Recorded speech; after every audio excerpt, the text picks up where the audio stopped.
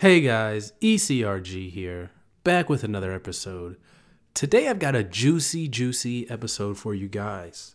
I think this one is going to be extremely valuable, extremely high yield for anybody looking to break into the clinical research industry or looking for clinical research coordinator positions. Because I recently had someone who emailed in, we talked a little bit about their kind of career path via email, answered some questions for them, that type of thing.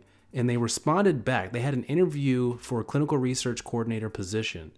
And they actually responded back and wrote down some of the questions that were asked of them during the interview and kind of detailed the situation. So I'm going to go into that here in a second. But before I do, I just want to let all of you guys know about the resume review program we've got going on. If you're interested in taking your resume to the next level, let's say you're having a hard time breaking into the industry, maybe just don't know if your resume is up to par or up to the quality needed to get into this highly competitive industry of clinical research, I decided to create the resume review program for you. So if you are interested in taking your resume to that next level, email me eliteclinicalgroup@gmail.com, and I'm here to help, guys. So let's go ahead and get back into this. So this person, I'm just going to go ahead and basically say what they said. So when asked about the interview, they said, overall, it went pretty well. At the beginning, they filled out a little application form. They said there was a human resource representative present, but they ended up leaving a little bit early. So overall, the interview was about 40 minutes in length. And they said in the beginning, the questions were kind of general, related to the background, such as where you grew up, where they went to school, things like that.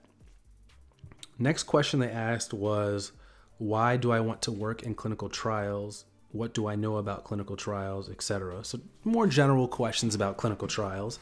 This seems like a standard interview, standard interview talking point here. Next questions they asked about were about challenging situations. How do you handle situations in crisis? How do you handle certain ethical issues? What would you do in such situations? And if she could give examples, and if the person could give examples from their previous work history. Now, this is what's called behavioral style interviewing. And I know a lot of people have issues with this style of interview. So I'm actually going to make more content about this in the future.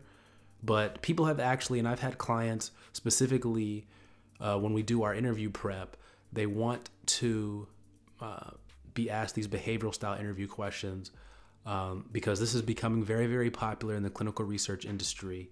And it's really becoming the way that clinical research questions are being asked nowadays for interviews. So next questions were, how are you in a team-like setting? Are you good with teamwork? Would you be a good fit for a team? They mentioned that, the research coordinator is a position that is in the middle of a bunch of other positions like patients, PIs, other doctors, sponsors, monitors, and they're key for making sure the clinical trial runs smoothly. So they asked about that. Let's see what else they said. So that's a lot of it. And then at the end, this person asked her some questions. So at the end of an interview, guys, it's always important to make sure that you ask questions. If you don't ask questions at the end of an interview, it kind of makes it sound like you don't care or you're unprepared. You don't want to come off like that. So there are some questions you definitely want to avoid, and there are some questions that you can't ask, but we'll talk about that in another interview, in another episode. This is not what this is about. So this is, and then they ended the interview with, what kind of salary are you looking for? And that's pretty much it. So we've talked about the behavioral style interviews in the past, and that's what's really common, and that's what is going to be used in clinical research style interviews. Doesn't matter if you're going to be applying for study coordinator, project specialist, project coordinator, project assistant. Behavioral style, especially for these entry-level roles, it is what is going to be asked of you. So I wanted to just report that to you guys. I wanted to know if that was going to be helpful for you guys, as helpful as I think it would be. I remember when I was applying for my first clinical research positions, I was wondering what kind of questions would be asked. And there you have it, from a real live client of mine, what questions were asked during an interview. So I have another client also who said that she would email in the questions that were asked of her. If you're interested, I also have other videos with talking about some of the questions that are asked during an interview. So go check those out. You can check those out on YouTube and the podcast as well. So, and stay tuned for more content on interviewing.